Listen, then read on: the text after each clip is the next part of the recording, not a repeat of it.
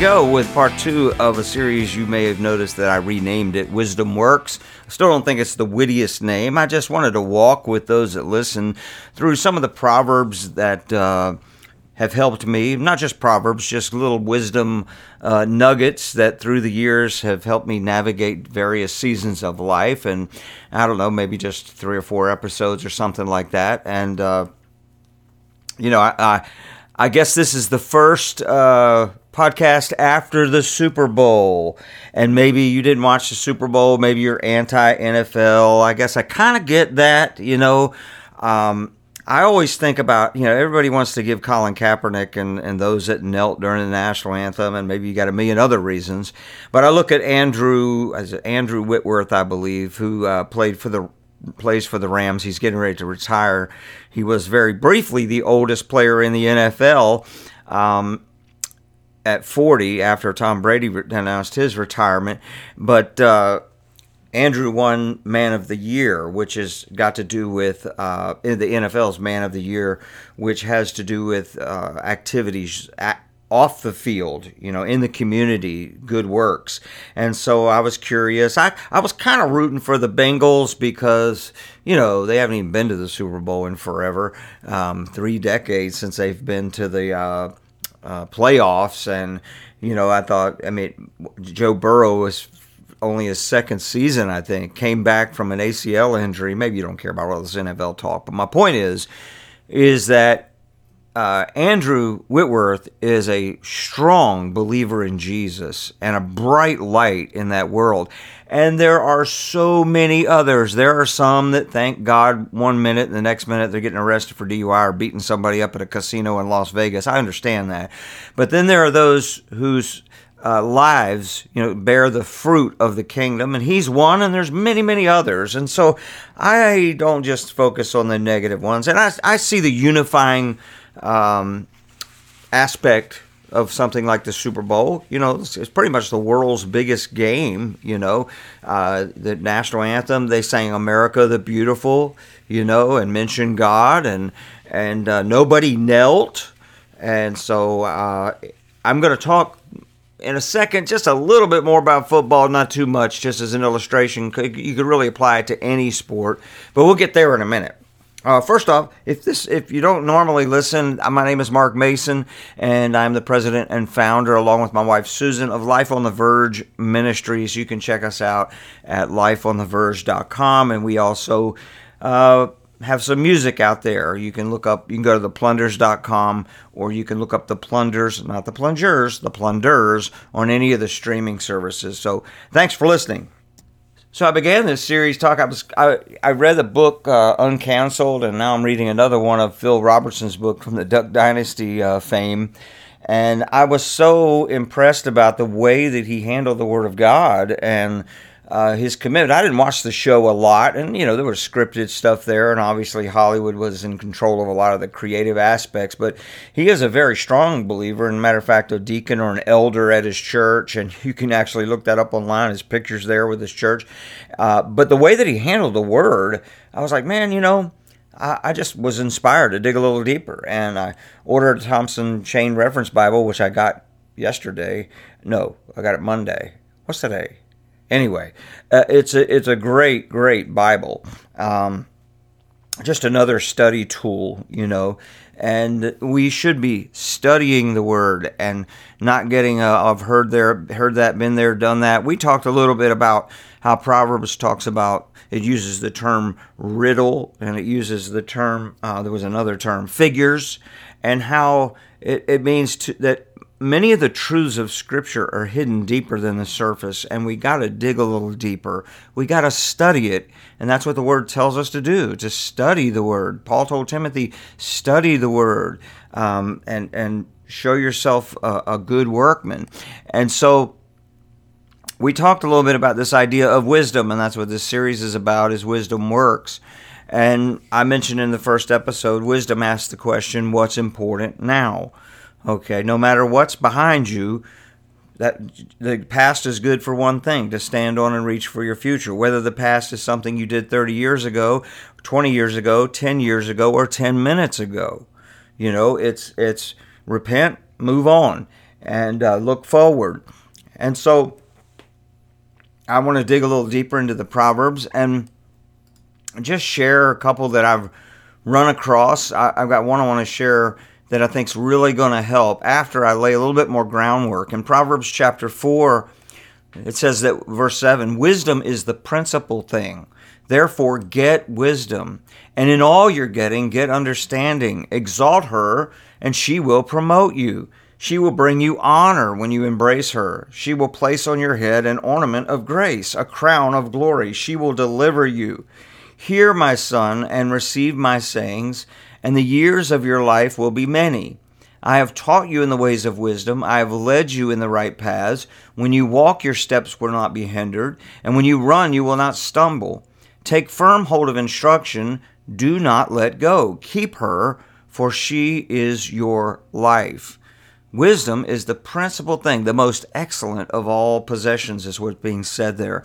It will bring you promotion and honor and grace, a crown of glory, deliverance. It says that wisdom is our life.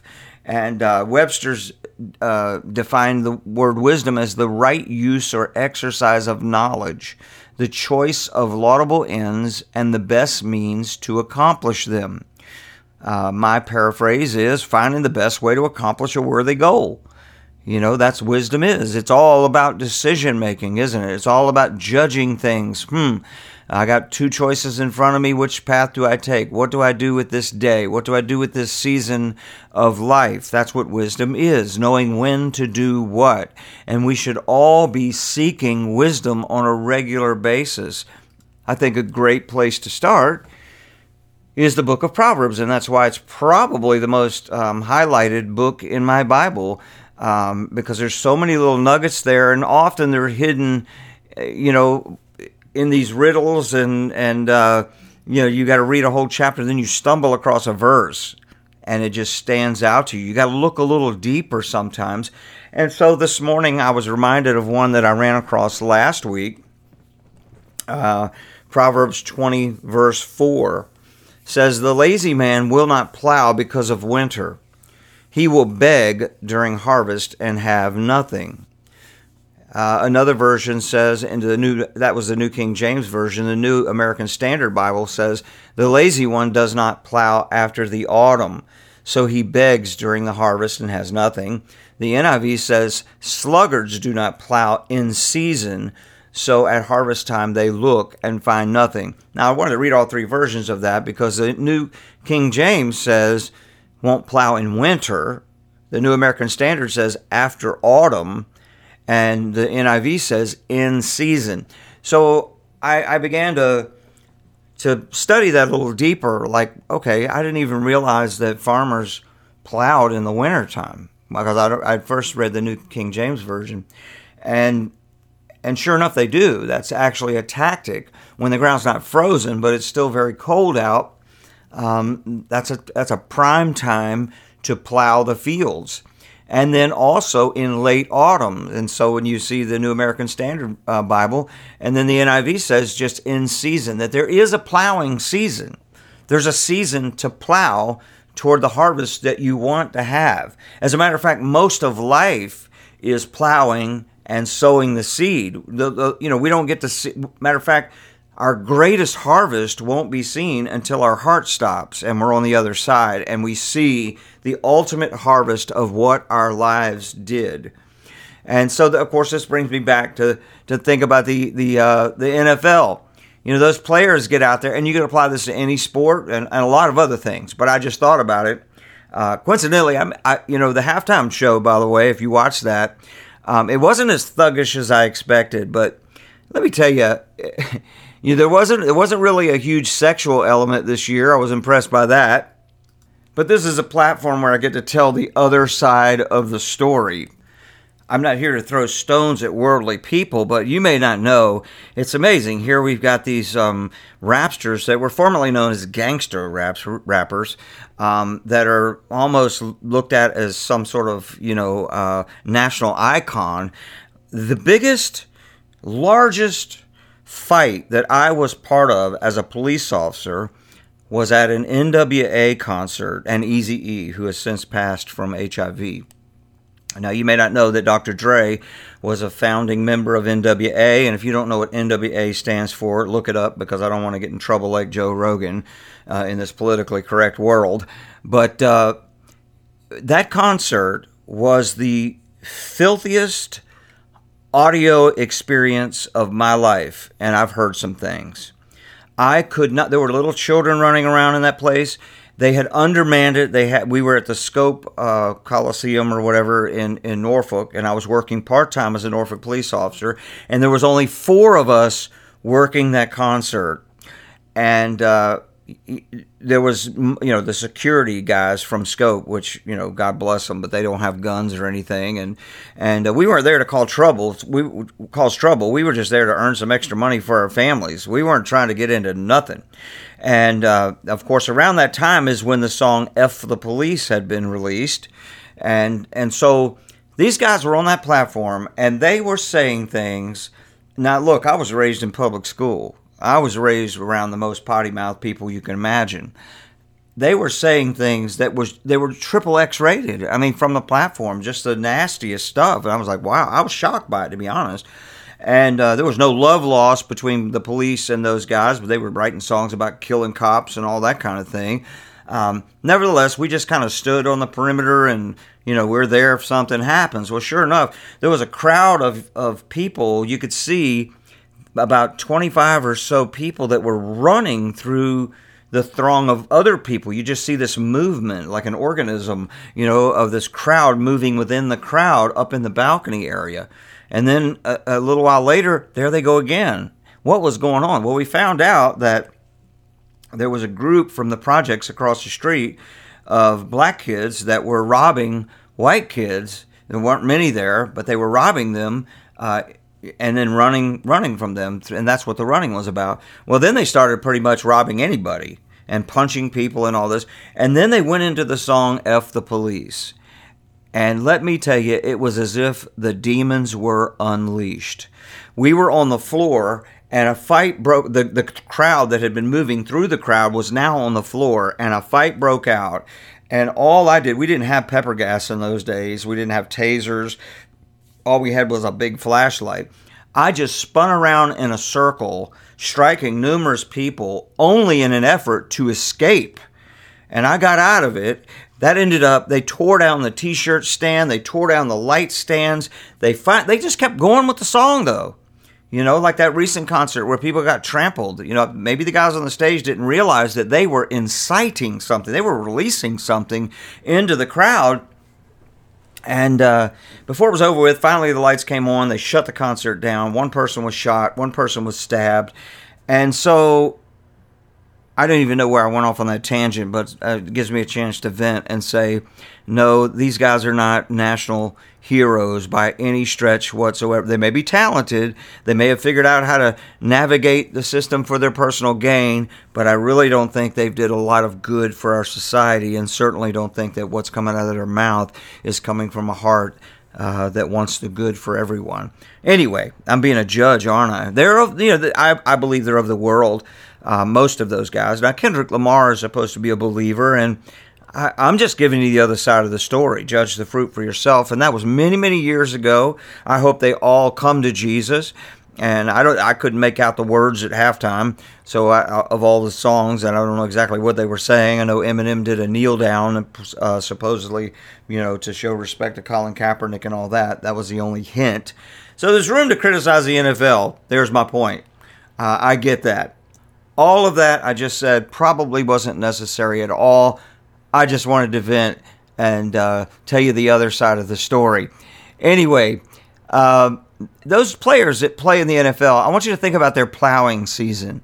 Their off season isn't very long at all. As a matter of fact, I think I read they only get a couple of weeks or something like that, and they're right back in the gym. They're getting their head back in the game, preparing for the next season. That's their plowing season. And when you think about it, think about how much plowing, preparing, getting ready goes into, in essence, for most teams, about 17 hours of playtime. I think it's 17 games they play now, something like that. And it's only an hour per game. The games last longer because of timeouts and commercials and all that, but it's really only 4 15-minute quarters.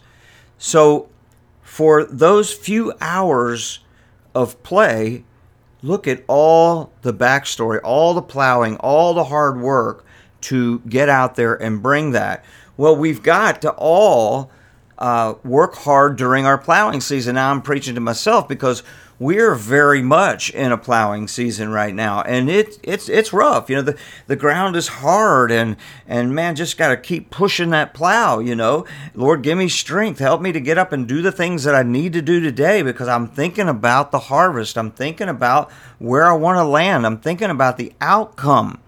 And as I read that passage and started to study it, I realized that one of the reasons that farmers plow in the winter or when it's colder is to flip the soil and pull out the bugs and the critters so they freeze to death and the soil is healthier. Their seed doesn't get eaten. And so it was like a revelation to me. You hear what I said about looking a little deeper at the Proverbs, you know, and studying them out? As I did that, I could have skimmed right over that, but I wanted to find out why do farmers plow in the winter? And that is a tactic, to plow when it's very cold outside, to pull those bugs and critters out of the ground. That's one reason. And it dawned on me that's what we're doing right now, is we're trying to work out the bugs. We're trying to work out the things that might get in the way of the harvest down the road. And, you know, a lot of precautionary things, a lot of preparation things, working out the bugs. It's one of the reasons that we do rehearsals as if we're playing for a live audience. And I got a few new pedals on my board, and we've got some new sound equipment and stuff like that, working all the bugs out. Our vehicles, we've got a new truck we're taking on the road. There's a bunch of different things we needed to get done for that. Praise God. Thank the Lord for Lighthouse Church down in Gloucester, where we began in ministry. They donated an extra $2,500 so we could get a bed slide in the back of that truck that is 100% extension. That means anything that's in the truck can be pulled all the way out of the truck with this slide so we can get to it. Just working out the bugs, working on the details. And so maybe you're in a season like that, where it's a season to go, let me work out, let me plow hard. You know, now first, I guess you have to determine what is the outcome, what is the harvest that you are looking for, you know, because it's hard to plow if you don't have a picture in your mind. This is about vision of what you're trying to accomplish and why you're trying to accomplish it. And ultimately, I would hope that you're trying to accomplish it for the glory of God and the service of other people, whatever that thing may be. It doesn't have to be a ministry per se, like what we do. It could be your business. It could be, you know, your job that you're in right now. You know, what does a healthy harvest look like for you? And then it dawned on me when I thought about plowing. We haven't had a garden in many, many years. We haven't had the property to do it. But we used to live on a 26-acre farm for $350 a month. That's another crazy miracle story, by the way. And most of it was wooded. It was on the side of a mountain pretty much. But there was a nice big plot for planting a garden. And we were approaching the Y2K season where they didn't know if things were going to fall apart. We figured, well, we always wanted to have a garden anyway. We may as well can some food. So and we lived in West Virginia where everybody did that. And so I spotted out where we were going to plant this garden, and it was a big garden, man. It had to be 50 yards long and 20 yards wide at least. And I didn't have anything to plow with, so I borrowed a plow from a friend of mine in the church, a really nice heavy-duty plow. Actually, let me back up. First, I got a friend with a tractor and a plow to come over and just very quickly plow this huge plot of land where we were going to plant. And he went over it, beautiful. Then we go out there and we look, and it is full of fist-sized stones. I mean, there had to be thousands of them. I guess because of the geography of where in the mountains where we were, it pulled all these huge stones out. And that's another thing, that when we plow, when we turn the soil, when we do the hard work, we identify the obstacles to growth. That's what we're trying to do during the plowing season. We work out the bugs. We try to figure out what are the things that could, hinder a harvest down the road before we get there. Let's prepare this soil. So I had my kids out there with 5-gallon buckets picking up stones. And we had little altars all around the perimeter of this plot of land that we had plowed. It looked like little altars of stone. And I thought it was ready. But I figured, I probably ought to hit it one more time with a plow now. So then I borrowed the plow from a friend in the church, a hand-push thing, kind of self-propelled. That type of plow that's gas-powered and you just walk behind it. And I plowed it again. And guess what? A fresh crop of stones came up. So there were my kids back out there and us, 5-gallon buckets, building our little altars. And then finally, the soil was ready. And then we planted, and we had a huge garden. Aside from the deer eating all of our corn right before we picked it, we grew a lot of other stuff. And we had just probably hundreds of cans of stuff. Susan worked her butt off, and it was great. It was great. We knew our harvest. We wanted to have a lot of canned food. Y2K came to nothing, but even if that happened or not, we wanted to have a lot of canned food through the winter and the fall and the winter. And so it worked. And if I had land now, I'd probably do that. I prefer to eat fresh grown vegetables. But my point is that we've got to take advantage of plowing season, and that is the hard season. That's the season when you're likely to have those funky days, I sure do, where you just lose your motivation. You've got to get that picture in your mind of what does the harvest look like? What am I aiming at? And you've got to visit that on a regular basis and remind yourself of why you're working so hard. Now, if you don't have a vision, a detailed picture of a preferred future in your mind of what you'd like to accomplish, you don't have goals set, I encourage you to read books like Visioneering. Read my book. My book, Thrival Mode, is a very short book, a quick read. You can download it for free on our website, lifeontheverge.com. Or you can go get it for $3, the e-version off of Amazon, or you can email me at markonthelife@lifeontheverge.com, and I'll send you a copy of it.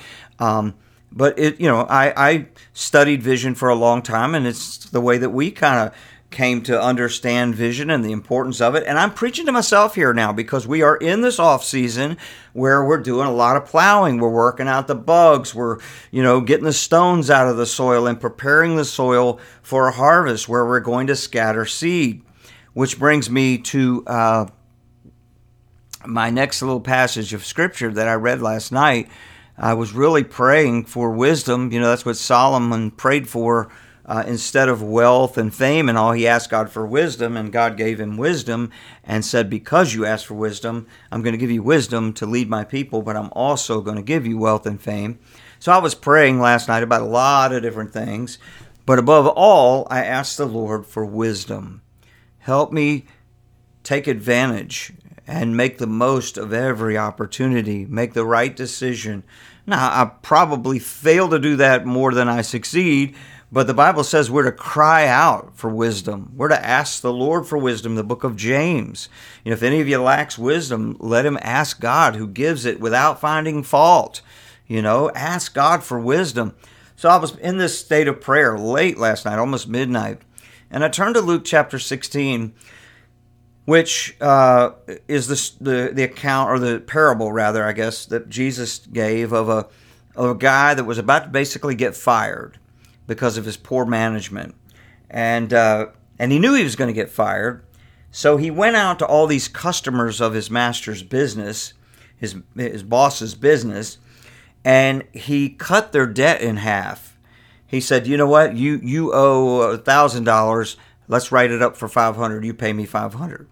And he went out and he got all these funds, and I'm sure he gave it back to the manager, but it was only half of what was owed. Now, some people think that perhaps he paid the difference out of his own pocket. But the point of why he did that is he knew that he was getting ready to lose his job, and he wanted a lot of friends out there that would receive him when he lost his job, that would help him out when he was in a bind. And that's exactly what he did. And Jesus commended him. And Jesus even said something to the effect of, worldly people use money. They're more shrewd than those of the kingdom. And he basically told us to be, well, let me read the scripture. Luke 16:8 at the conclusion, it says, the master, the guy that's going to fire this dude, commended the dishonest manager because he had acted shrewdly. For the people of this world are more shrewd in dealing with their own kind than the people of light. I tell you, use worldly wealth to gain friends for yourself, so that when it is gone, you will be welcomed into eternal dwellings. Now, when I read that, I was like, now that's going to require some study. I've read it before, but I've never really studied it out. And I have this book called Hard Sayings of the Bible, and I looked it up in there, looked at several versions and commentaries. And most of them agree that what's being said is that Jesus is saying, use money, this world's money, use generosity with that money to touch the hearts of other people, so that when you are in need, people will be there for you. Now, some versions, because not long after that, Jesus tells the story of Lazarus and the rich man. Lazarus was the beggar at the rich man's table, and the rich man wouldn't help him out, and then the rich man died and basically went to hell. And he could see Lazarus, and he needed help. But on the other side of our heartbeat, there was nobody there to welcome him. So that Hard Sayings book talks about that perhaps what's being said is that sow in this world, be generous in this world, so that when you get to heaven, there'll be a welcoming party for you. You're already known. So that made me ask the question, what am I investing in? What does my harvest look like? What does your harvest look like? What are you investing in? How will I know that I arrived?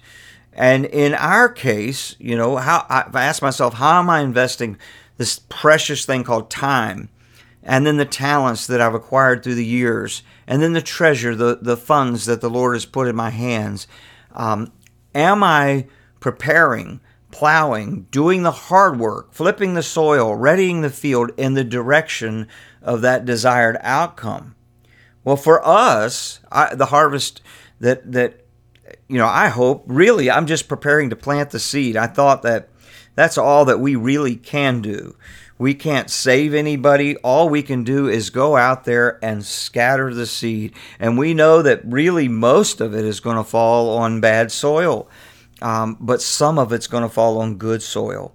So for us, the harvest, most we won't get to see. I mean, we get letters from some inmates and we see some of it. We have a few stories through the years of people that have come to the Lord and our ministry has impacted them. But really, we're just scattering seed. And so for us, the victory, the outcome, the preferred future is to get back on the field and be able to scatter that seed. That's the moment where we feel like we're in the zone. What does your moment look like? What does the win look like? Define it. And I would pray that because we labor in such a way that one day we'll get to see the totality of our harvest on the other side. And I pray that you are using your time, talent, and treasure. If you're building a business, for example, there are business people in our church. At least 2 this year gave over $1 million to missions in our church. That is absolutely stunning. And I would hope that they love the Lord, and they're not just doing that to say, look at me. As a matter of fact, they don't really get much public credit for it. But they're sowing in the direction of heaven, that one day they're going to stand before the Lord. They're going to go on the other side of this heartbeat and know that there are people that were impacted because they ran their business with the intent to make a lot of money so that they could give a lot of money. And at the same time, they could serve people through their business. So there's just a few thoughts on Proverbs and the importance of looking a little deeper and understanding that plowing season, that season that you may be in, preparing for the next thing that you feel like you want to accomplish, that you want to do for the glory of God and the service of others. There's going to be that plowing season, working the bugs out. Look, maybe it's your 2nd, 3rd, 4th, 10th time at bat trying to do something. Well, go back and look and see, well, what can I do better? What do I need to adjust? And God will reward us for all of that. Understand what the Lord spoke to my heart was that everything that we're doing, working the bugs out, whether it's getting the oil changed in one of our vehicles, I've got a vehicle I've got to sell, I've got administrative stuff to do, emails to send, all of that is generously giving of my time, talent, and treasure with the end goal of hoping to see a heavenly harvest, to see the kingdom of God expand. That is the intent, as imperfect as I am.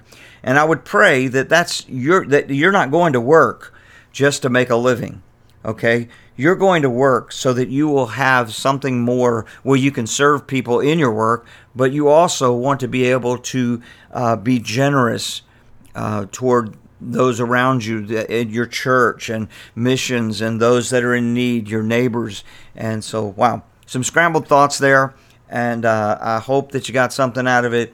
And we'll be back with another just nugget from Proverbs in the next episode. We'll stay on this for a little bit as the Lord kind of gives me little insights. I'm just sharing them with you. God bless you. Have a great week.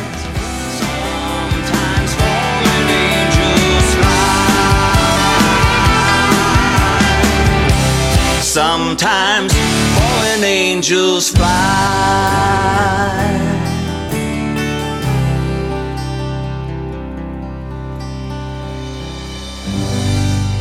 I want to remind you that we're a completely donor-funded ministry. You can learn more about Life on the Verge at lifeontheverge.com. You can hear more of our music at theplunders.com or on any streaming service.